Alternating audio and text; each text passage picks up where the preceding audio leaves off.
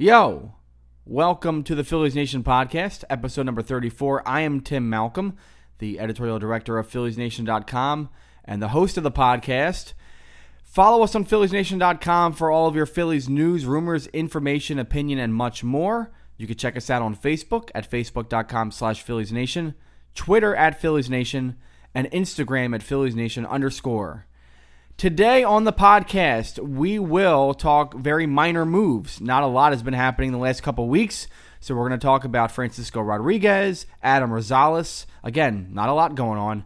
And some interesting news that happened yesterday. Mark Appel, Phillies prospect, who they acquired in the Ken Giles trade, is decided to step down from baseball, at least for 2018, potentially for his entire career. I talked to the man who broke that story, June Lee, a staff writer with Bleacher Report. That interview comes up a little bit later on.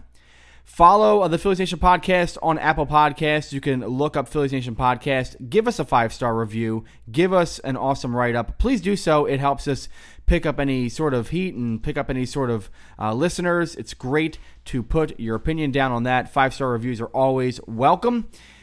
And that is it. Nothing else. Very, very minor stuff. So with that, let's get going with the podcast.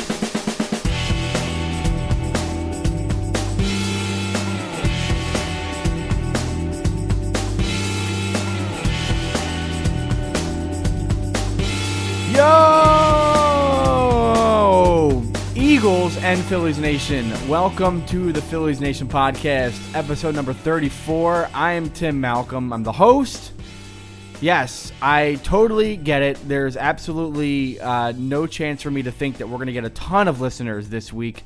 I'm also recording this on the Friday of Super Bowl weekend, so I cannot imagine people taking a lot of time to listen to this. I'm sure everybody's listening and watching their hype videos, listening to all the Eagles podcasts that they can consume.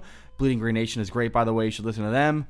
I get it. This is a very not Phillies week and weekend right now, and I'm with you because I'm just going nuts right now getting ready for Sunday. But we do have Phillies Nation to kind of put out there, Phillies podcast. We got stuff to talk about. So we're going to talk some Phillies for a little bit here. It's been, of course, a very minor week for the Phillies and for baseball. We continue to be in this very cold offseason cycle where there are very few moves happening, and it's sort of maddening. I think we're just waiting and wait. When is Darvish going to go? When is Arrieta going to go? When is everything else going to follow suit, through them? What about JD Martinez? What about, any of the other players? Eric Hosmer is still out there. I mean, there's a ton of talent that is available in the free agent market, and teams have not yet made serious plays. We've heard some rumors and whispers, but it's been a very, very, very slow offseason. Really, aside from, of course, Carlos Santana coming to the Phillies, which was the big move early on in the offseason. And then things were very stale until finally a couple trades happened. We saw, of course, Garrett Cole got traded to the Houston Astros from the Pirates, not even to mention the Giancarlo Stanton trade. And then just recently, in the last couple of weeks, we saw the Marlins finish off their fire sale by sending Christian Yelich over to the Milwaukee Brewers. And in the same day, in fact, about half an hour later, I would say, the Milwaukee Brewers decided to sign Lorenzo Cain to a free agent contract, which then became just about as big a contract as the Carlos Santana deal. So the Brewers are making a play for the playoffs in 2018. It looks as if they think that at least the wild card is theirs for the taking, and I don't blame them. If you look at the National League for next year, you have the Dodgers, you have the Nationals, the Cubs you figure will be right there as well, and then it's pretty wide open as far as the wild cards. And maybe the Brewers can sneak into the Central Division race with the Cubs there, but you have the Cardinals, you have the Giants trying to make a play, obviously. They've made a couple moves, and they're thinking maybe we can get one more hurrah out of this older team. And then you have the Rockies and the Diamondbacks, who were both there last year. They're going to be in the mix for sure. The Brewers, meanwhile, seem to be about a 500 team, and then they bring in Christian Yelich. They trade a bunch of prospects, and actually a pretty good deal for the Marlins. They get Lewis Brinson, who's a pretty good prospect, and then a couple other decent prospects who are going to be close, if not at Major League ready for 2018. So the Brewers thinking here, we have an opportunity. We have a couple really good young players on our team. We've built some good role players around them. Ryan Braun is toward the end of his time in Milwaukee. We should try to get the best out of that as we can.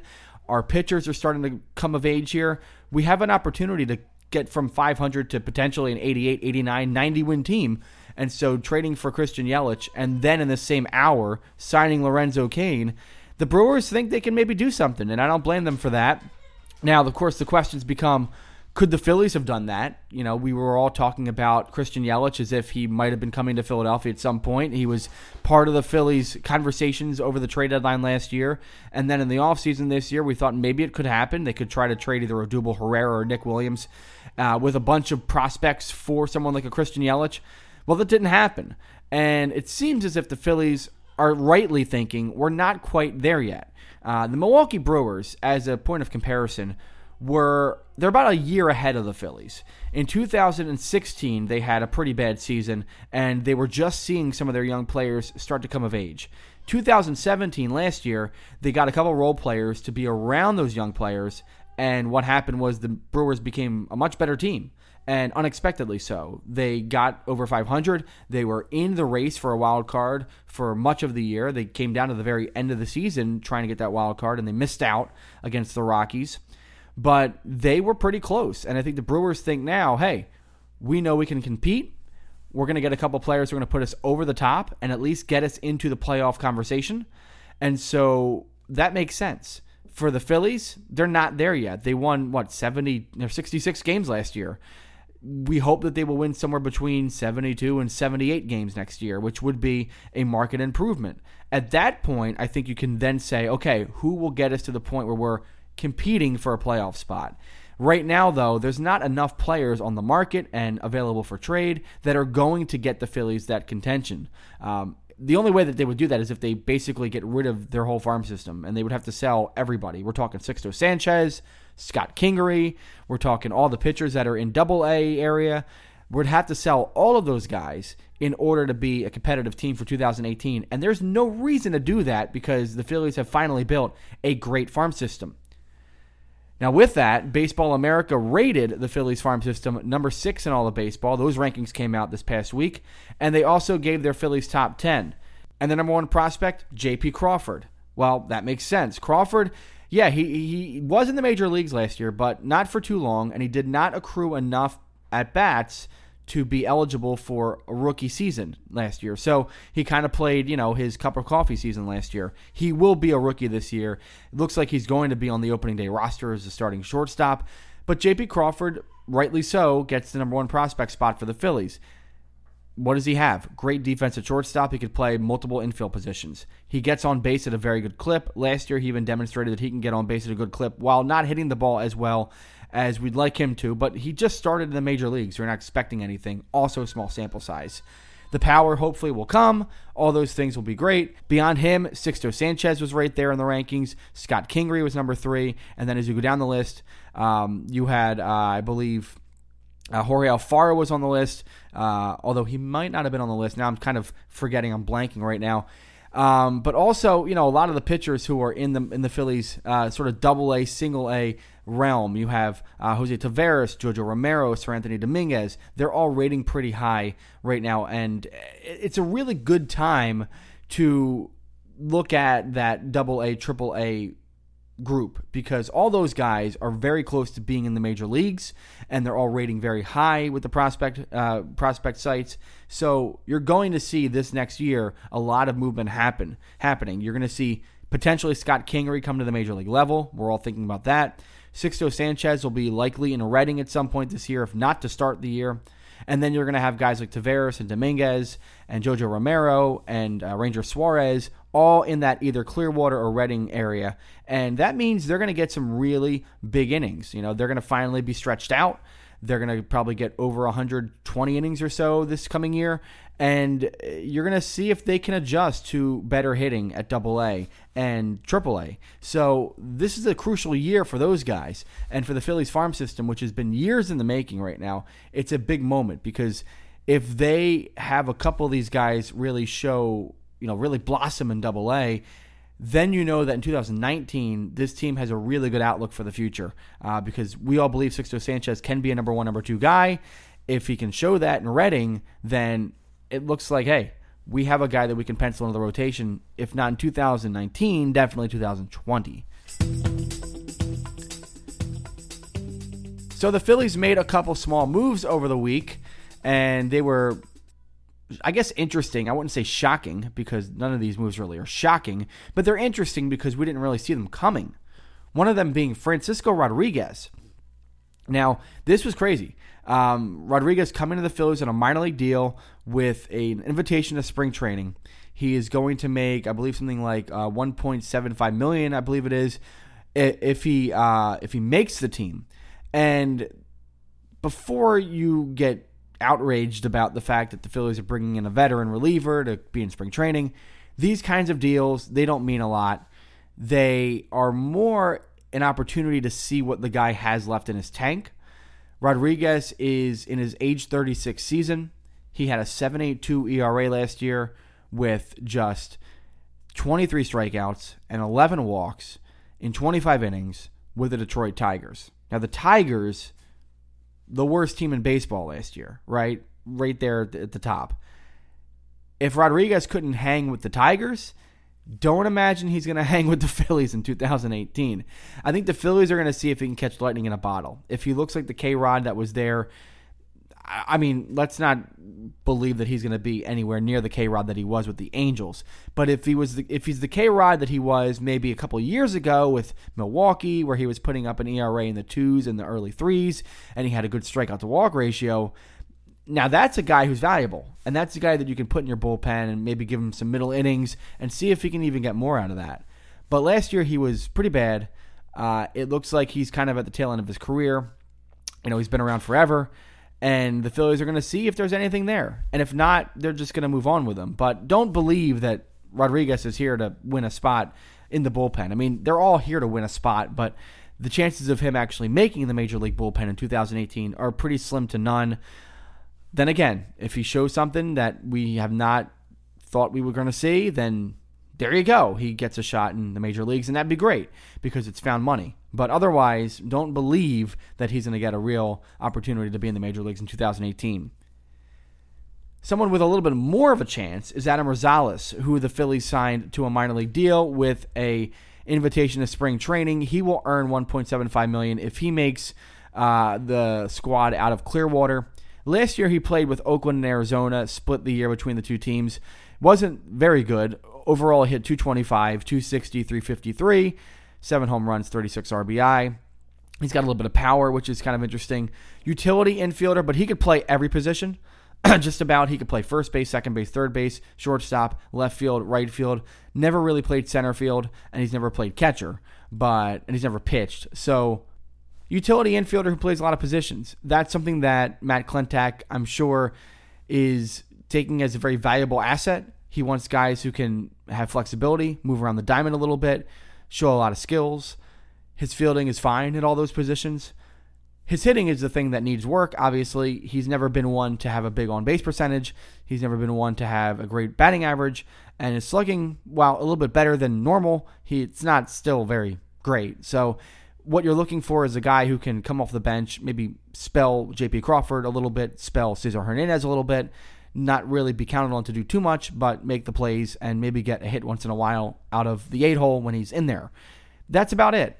He will compete with Pedro Florimon for a spot on the Major League roster. You also have Jesmel Valentin, who will be there, and Alzheimer Alvarez will also be there, who they picked up from the Cardinals last year in that Juan Nicasio trade. So there are some options there for the Phillies going into spring training in 2018 for utility infield. They have stocked up on a ton of these guys, and one of them will prevail. And I think with the Phillies, they're probably thinking that utility infield is not a big deal. They just want to have the best possible guy in there.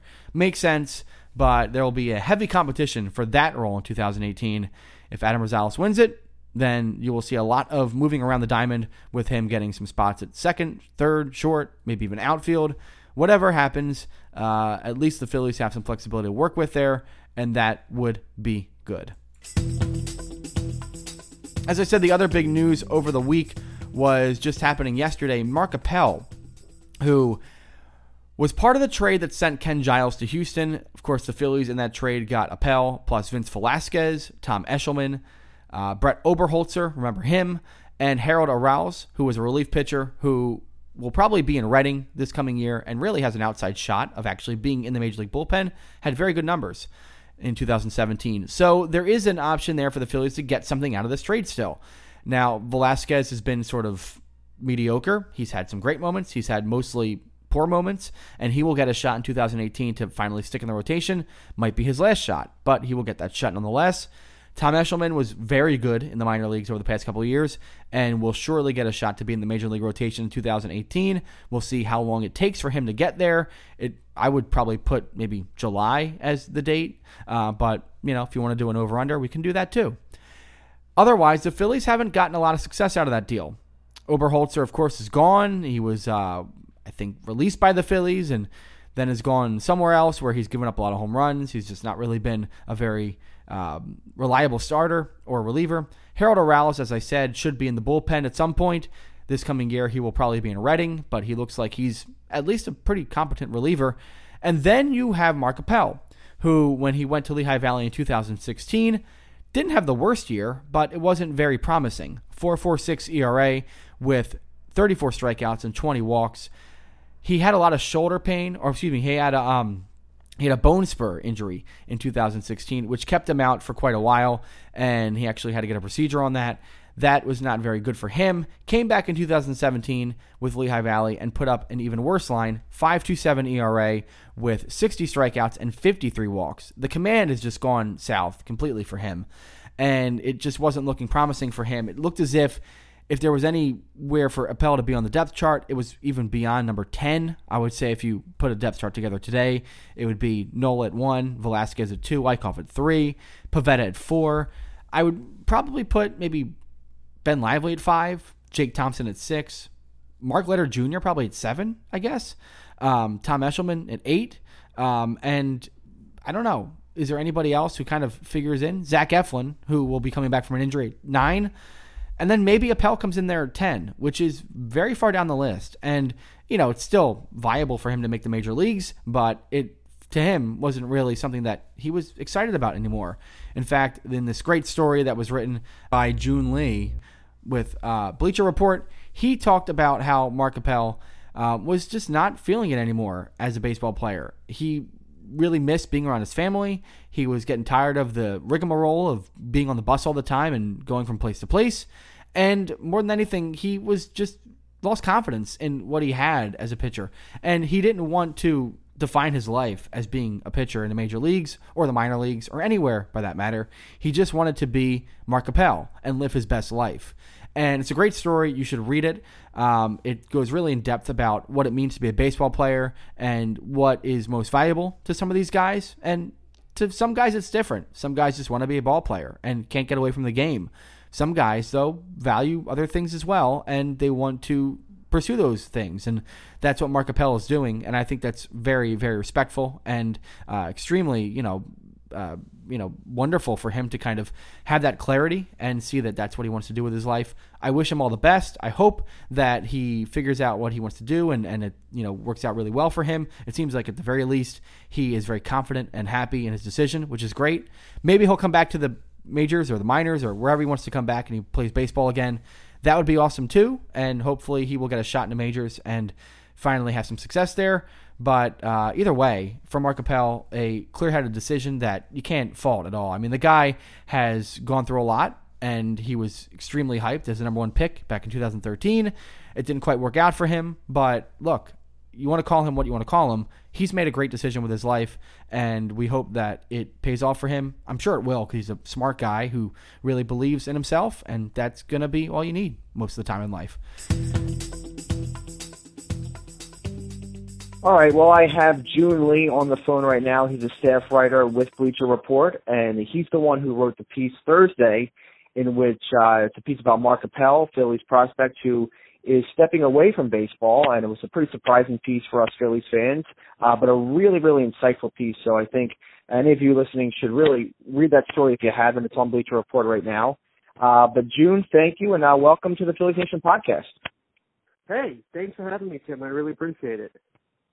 So this is a really kind of amazing thing that happened on Thursday. We didn't really expect any news about Mark Appel, or there hasn't been very much news with the Phillies at all. But then the story came out, and suddenly, oh my God, Mark Appel is actually going to step away from baseball, and there are obviously people reacting, bust and all that stuff, and whether that's fair or not. And I know that you asked him about that in the piece, but it just came out as a shock to a lot of people. So I guess the first question is, how did this all happen? How did you get a hold of this story? What kind of happened so that you were able to do this?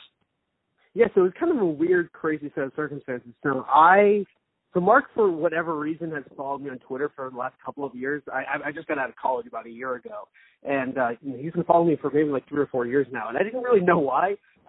But when he got designated for assignments in the Phillies, I pitched a profile on him just kind of as an evergreen thing that we could do. And I'm going to the Olympics next week, and I had some time in between that and I wanted to work on something else before I headed over to South Korea.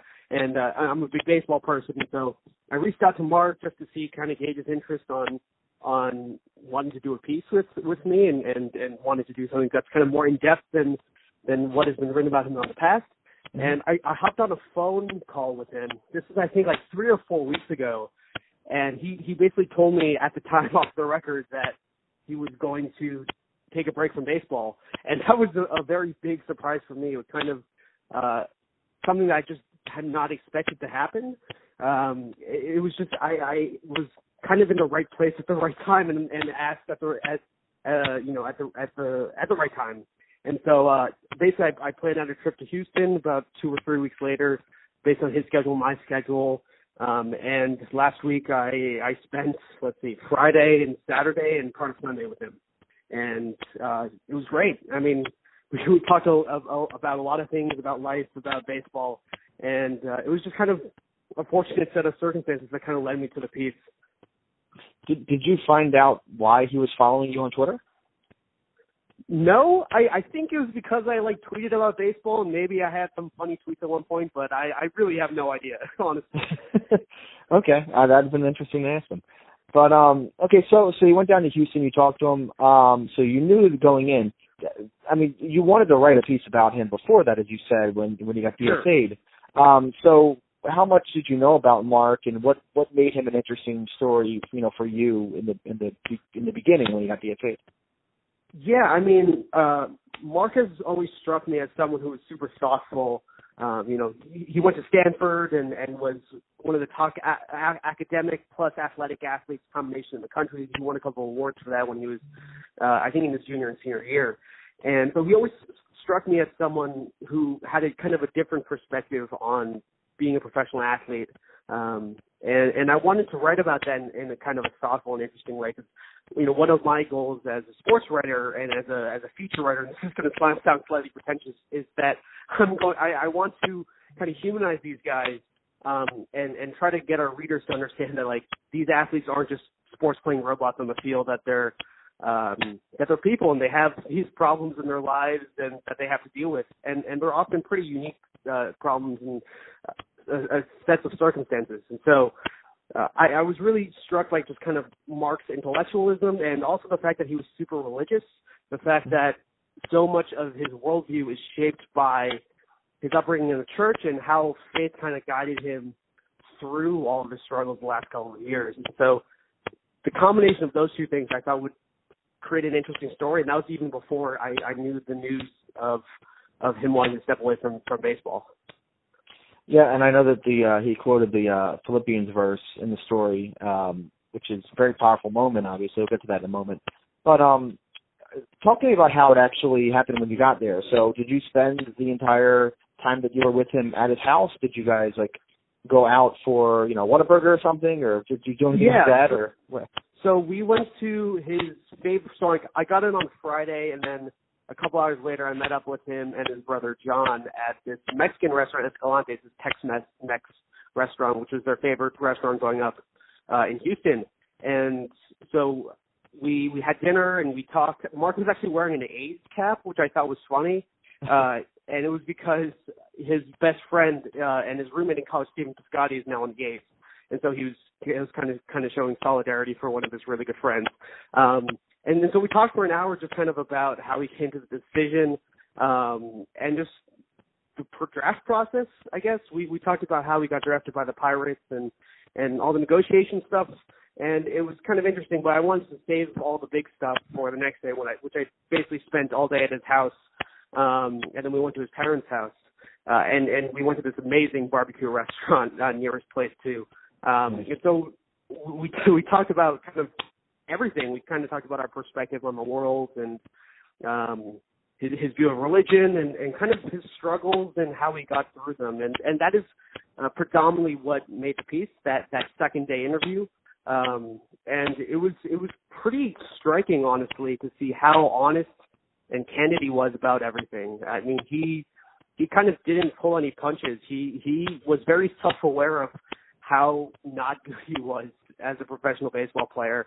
And it was honestly really surprising and really refreshing to see someone, an athlete who's being very real with himself and didn't want to dilute themselves from, doing something that they didn't want to do anymore. Yeah, he seems like he doesn't want to be defined by one thing or another, whether it's as a ball player or as a bad pitcher or whatever it was. And the honesty that he shows is certainly, as you said, it's pretty striking. I want to get into so the first part of the piece that really kind of got me was how the hype basically that surrounded him, and you had the quote about from Harold Reynolds in 2013 when he was drafted that he could be in the major leagues later that season, and then there was the Sports Illustrated cover, obviously, and then the Astros prediction and how Appel was talked about as a 2016 Cy Young Award candidate. Like, what did you get a sense from him about what all that was kind of registering with him at the time? Because it's got to be unbelievable to live with that sort of hype when you're just coming out of college and you're going into professional ball and you're already being talked about as a Cy Young candidate in 3 seasons from now. That must be amazing. Yeah. Yeah, it was. I think the thing that Mark wanted to make clear was that he didn't know what the talent level is like in pro ball. And I think a lot of college players and a lot of high school players don't really get that. They just listen to the experts, the people in the media who are saying that. So, Mark made it a point to bring up Harold Reynolds' prediction, like, Mark, when Harold Reynolds said that he was going to be in the majors in maybe 2 months, Mark was like, yeah, okay. Like, I don't know anything. Presumably Harold Reynolds knows more about this than me. And so he kind of bought into it a little bit with some a sense of skepticism, and I think he was brought down to reality pretty quickly and understood that the expectation doesn't necessarily meet the reality a lot of the time. And that was, I think, kind of the theme that ran through a lot of Mark's professional baseball career, was that the expectation almost never aligned with his reality and what he was going through at a certain period of time. Yeah, I mean, he actually pitched relatively well that first bit of time that he was after he was drafted in 2013. It seemed like he actually pitched decently well. But then he goes to Lancaster in 2014. He had the appendectomy, as you wrote, and then Lancaster, and that kind of undid him in a lot of ways. And then you have, of course, the little piece about how he got lifted from the game after he pitched really poorly, and then he started throwing a ball at a wall. What was the moment like when he was telling you that story? Because that's the kind of story that I don't think a lot of players, maybe they will tell you that story when they're in their 40s and far after their careers are over. But Sure. This is a guy who could come back into the majors if he wanted to, or in the minors, and he's telling you the story now. What did you get? What sense did you get when he was telling you that? Yeah, so I actually found out about this story. I was just doing some research about Mark and watching some interviews, and I found he did some sort of testimony video where he was just talking about his relationship with his faith in sports, and he briefly kind of passed over it, that incident in one of these interviews. And so I hadn't read about that anywhere, and so I was curious to ask more about it more in my sit down with him. And we talked about it for maybe 30, 35 minutes. And it was he was just kind of very candid about what he was going through and how angry he was at himself and kind of what that moment meant for him in kind of giving him a reality check and giving him a sense of perspective as to what he values in life and what he thinks is most important for himself. And it was kind of a life-changing moment for him. And he says this himself, is that, you know, when he realized that, you know, as angry as he could be and how terrible he was that day, life was still moving on, and baseball at the end of the day was still kind of just a game for him. And so he was kind of able to enjoy himself being a professional baseball player, even though he was going through the worst stretch of pitching in his life. And that kind of perspective and that mindset undoubtedly shaped where he went from there and why he's making the decision now to leave the game indefinitely. Let me go back to Lancaster. I know you had also mentioned that he was put in this rotation that had a piggyback system. And sure. The Astros were known for one of the kind of the first teams to really champion that method, where you have two pitchers who pitch on the same day who can go long innings, and you would have a guy who pitch 3 to 4 innings and another guy who pitch 3-4 innings on top of him, and the two guys who sure. pitch every time around. It's funny that he mentioned that, and then he mentioned the park that he was playing in was more of a hitter's park. That I don't hear much of pitchers talking about how the way that, you know, the team structure, you know, the way that organizations structure their minor league teams can play a factor in how well they pitch. Yeah. Could that be a problem? Is that something that people aren't looking at enough? That, you know, maybe if organizations are toying with starting rotations and rest days and things like that, then maybe that's something we should reconsider, because some of these minor league pitchers don't want to have that sort of change in their lives.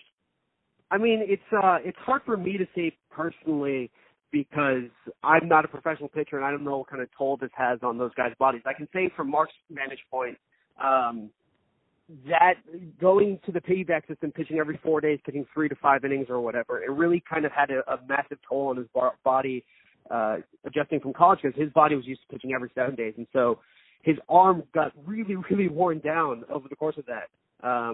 And he talked to his manager, and Astros, the rotation was really based off of what the Astros wanted. So even if he wanted to have an extra day off, it was hard for them to deviate from that schedule, because it was not coming from the managers, it was coming from the front office. And so Mark didn't have a choice. And so over the course of being in Lancaster, and in addition to being in what is one of the most hitter-friendly ballparks in all of professional baseball, he was getting worn down. His velocity was going down. He was entirely less effective as a result of his body not being ready to pitch every 4 days. And I know that he thinks about that quite a bit. You know, he doesn't dwell a lot on the what ifs, but this is one that he talked about a lot, is that his body just wasn't ready to pitch like that. And some pitchers, it was a situation where it benefited them, where it got them a lot more exposure, it got them a lot more reps, and having a bunch of extra pitchers because of the piggybacking system gave a lot of guys opportunities to make a name for themselves. But for him personally, it just didn't work. And that was kind of the reality of it. It set a tone for the rest of his pro career. I wonder, did he mention to you the names of any, you know, managers or coaches or trainers or anybody even outside of the organizations that he was in that had any sort of impact and were mentors to him, kind of getting through all of his struggles? I mean, he kept talking about his teammates and how he continued to be able to enjoy the presence of his teammates, whether that was in Lancaster or otherwise. He mentioned Ronnie Linares, who was the manager at Lancaster, and though Ronnie didn't really have control over the pitching rotation, he mentioned him as someone who was especially supportive of his struggles down in Single A when he was just getting rocked and had a 9 ERA. But yeah, I mean, that was kind of it. So he gets traded to the Phillies in December of 2015, which, was a big trade for everybody involved. I mean, obviously Ken Giles going over to the Astros, and he's made a big impact with them. And over to Philly comes Vince Velasquez and Tom Eshelman and Brett Oberholzer and Arouse, and now Mark Appel. Did he talk about that trade and what that sort of because he at that point leaves a lot of the guys who he came up with, and you talked about how he was friends with Altuve and McCullers and guys like that in the Astros organization. Did that trade really kind of impact him in any way, emotionally or spiritually or anything like that? I think it just was another thing in his life that reminded him that baseball is a business, and he was surprised at the time of the trade, but I don't think he was personally affected. Like, something he said to me was that if he lives in Houston to this day because he grew up there and his family lives there. But if he was walking down the streets of Houston and saw Jeffrey Luhnow, he would have no problem talking to him and holding up a conversation for however much time.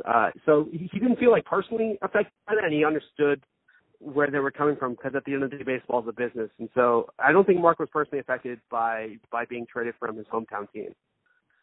And then the last few years in Philly with the Lehigh Valley Iron Pigs, basically, he's been definitely a shell of what we would hope he would be. I mean, his Sure. walk rate was very high. His ERA had been climbing up. His FIP wasn't very good. And he had a lot of shoulder problems. And you mentioned that, too. How much has the shoulder been a problem? Well, he had the shoulder, and then he also had, I think, another injury. So he had a bone spur. Yeah. How much were those really an issue for him the last couple of years?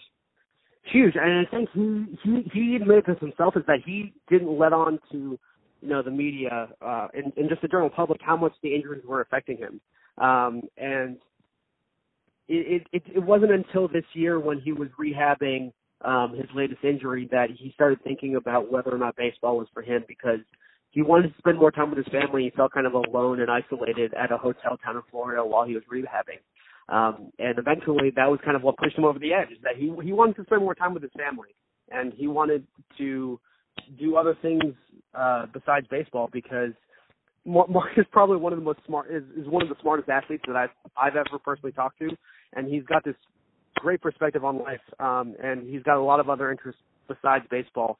And so it was the injuries piled up and just the accumulation of all of that, I think, is what eventually kind of pushed him out of the game, because he didn't want to be on the road anymore, not pitching well and not doing something that he enjoyed, the injury rehab. And so that is eventually what pushed him out and was the impetus for him taking a break from baseball.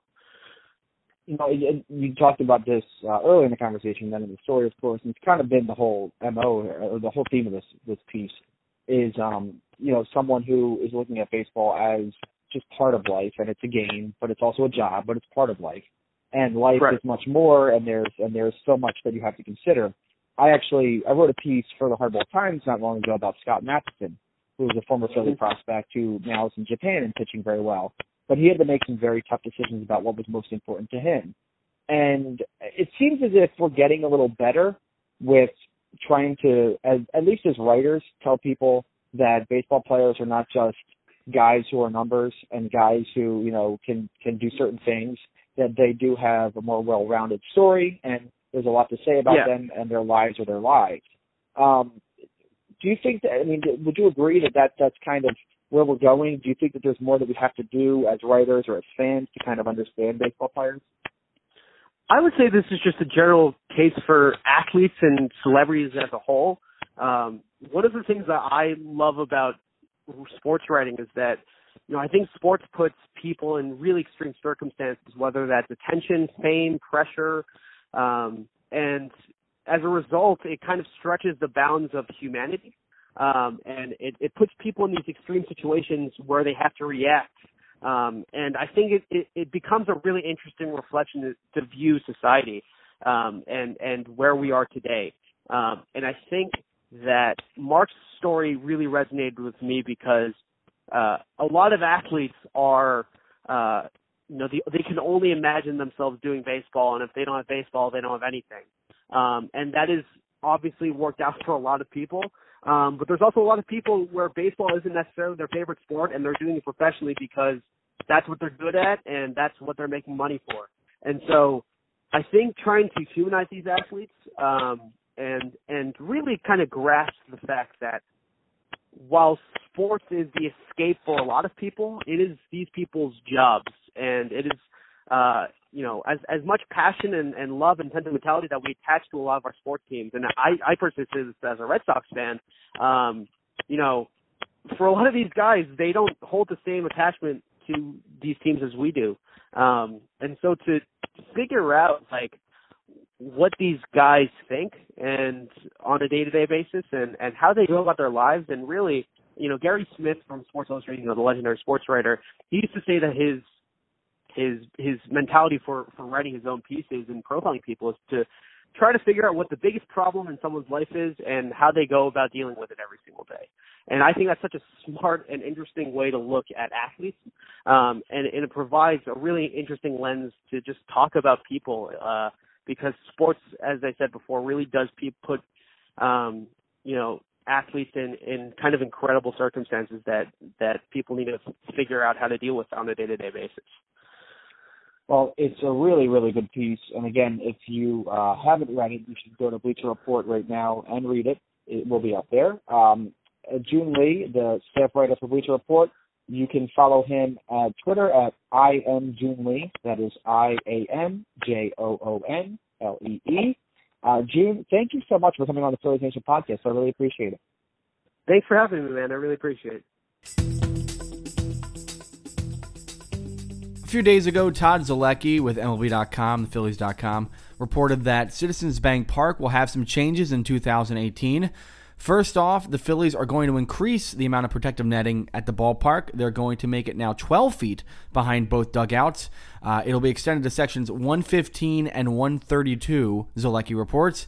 Now, this, of course, coming alongside the announcement that every Major League team will now have protective netting at their ballparks, which I think is a no-brainer. It's a great move. It didn't really hamper anybody's enjoyment of the game. It hasn't done that. More importantly, it keeps everybody safe, especially in those first rows where balls come off bats, and they come really fast at you. And bats come at you, too, as well. Bats have been known to fly into stands.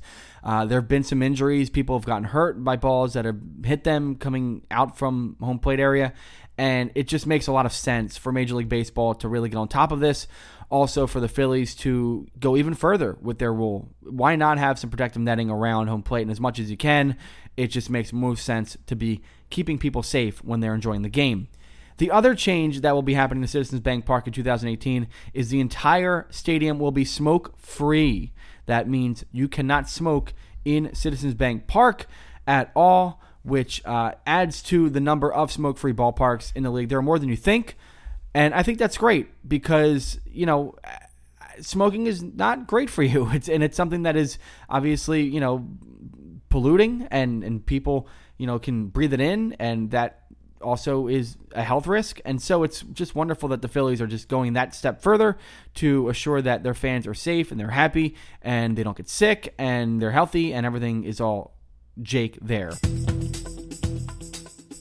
We continue to be in the deep freeze this offseason with the Phillies and everybody else in baseball making no moves at all over the last few weeks, aside from the occasional minor league signing. Of course, the Phillies did make the big splash early in the offseason by picking up Carlos Santana and then Pat Neshek and Tommy Hunter. But most of all, we've been looking for free agent or trade pitching, and that hasn't happened. Will it happen? Well, I don't know. The Phillies are probably not in line to make a big overture to someone like a Yu Darvish, although there has been whispers that the Phillies might meet Darvish if there is a smaller deal to be had there.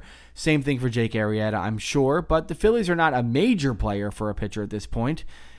They might actually go with what they have. There have been reports that the Phillies are actually kind of happy with the young talent that they have assembled in their pitching staff. I know you might be laughing at that because they were not very good last year, but the Phillies have high hopes for them. We're talking about, obviously, Vince Velasquez still getting another shot. Jared Eickhoff, who was hurt for a good portion of last year and might still turn into a decent pitcher here. Then you also have guys like Jake Thompson, Ben Lively, Mark Leiter Jr., Zach Eflin, who's been hurt a lot, and of course Nick Pivetta, who the Phillies might be highest on. There have been a lot of reports about how the Phillies love Pivetta's stuff, and I did a piece just a few weeks ago at PhilliesNation.com about why his stuff is good, but also why it wasn't working a lot of times. Here's the deal with Pivetta. Lefties are not hitting him very well at all, which is great, but righties are hitting him extremely well at times, mostly against his fastball. If Pivetta throws his fastball against a right-handed hitter, that right-handed hitter has a slugging percentage that is equal to Giancarlo Stanton's slugging percentage from 2017, which was, by the way, the best in baseball. So basically, right-handed hitters are absolutely slaughtering Nick Pivetta's fastball. How does he change that? Well, what I found was that against lefties, Pivetta was throwing 3 pitches, really 4, but 3 pitches more often. The fastball, which was pretty good against left-handed hitters. A changeup, which was working good against left-handed hitters. Sometimes it was hit, but at least he sprinkled it in. He also threw a slider, which is very good. His slider is quite good and unhittable. And a curveball at times that could get hit sometimes. Against righties, however, Pivetta was only throwing 3 pitches. The fastball, slider, and curveball. The curveball was getting hit pretty decently. The slider wasn't getting hit much, but the fastball was getting killed. If Pivetta throws a changeup against right-handed hitters, then he might actually see some success. Not because they can't hit the changeup, but just because it's a changeup. It's a pitch that throws people off and makes people think about what they have to hit. They're not necessarily sitting on a fastball when they see that release and that same grip. So, if Pivetta sprinkles in that 4th pitch, he might actually have a lot more success. The other thing that I saw was that the fastball was being thrown a little bit too much against right-handed hitters, which caused them to just know that when Pivetta was throwing against them, they were probably going to see at least 1 fastball per count, and that fastball will probably have to be in the zone because he wants to get a strike with it. That means you're going to hit it. That means you're going to hit it hard and you're going to hit it far. So if Pivetta sprinkles in the slider a bit more, which is a quite good pitch, throws more changeups that can maybe get over for strikes, he'll probably have more success against right-handed hitters in 2018. And even if he has a little bit more success against righties, his ERA is going to climb down. It was like the worst over all professional pitchers who had enough innings that he had last year, about 120 or so.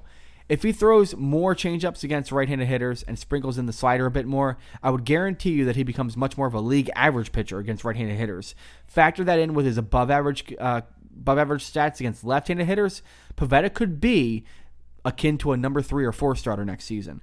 If he is that, that's a great sign. That means the Phillies have at least 2 guys in the rotation that they can count on into the future. Velasquez could be another guy. Eichhoff could be another guy. If the Phillies can find 2 of these guys and make sure that they are good enough to be in the major leagues going past 2018, then I think the Phillies have won this whole experiment with trying to figure out who the best young pitcher is. Between Pivetta, Velasquez, Lively, Thompson, Leiter, Eflin, and Eichhoff, if just 2 of those guys become major league rotation-ready pitchers, the Phillies have a victory. Then they can add the pitcher that they want to add next offseason or maybe at the trade deadline. And by 2019, you'll see a relatively competent rotation that can pair with a pretty good offense, and the Phillies then can potentially compete for a wild card berth. Well, that is it for this week's Phillies Nation podcast. My thanks to June Lee with Bleacher Report for the conversation earlier about Mark Appel. My thanks to bensound.com for the music. As always, go to PhilliesNation.com for all of your news, rumors, information, opinion, and much more. Follow us at Facebook.com/PhilliesNation, Twitter at PhilliesNation, Instagram at PhilliesNation_. And go Eagles. Go Eagles. Win Sunday. Beat the Patriots. Give them hell. Give them a great defensive effort. Nick Foles is going to come through. It's going to happen, guys. We're going to do it. I swear it's going to happen. EAGLES, Eagles. Until next time on the Phillies Nation podcast, I'm Tim Malcolm. See you later.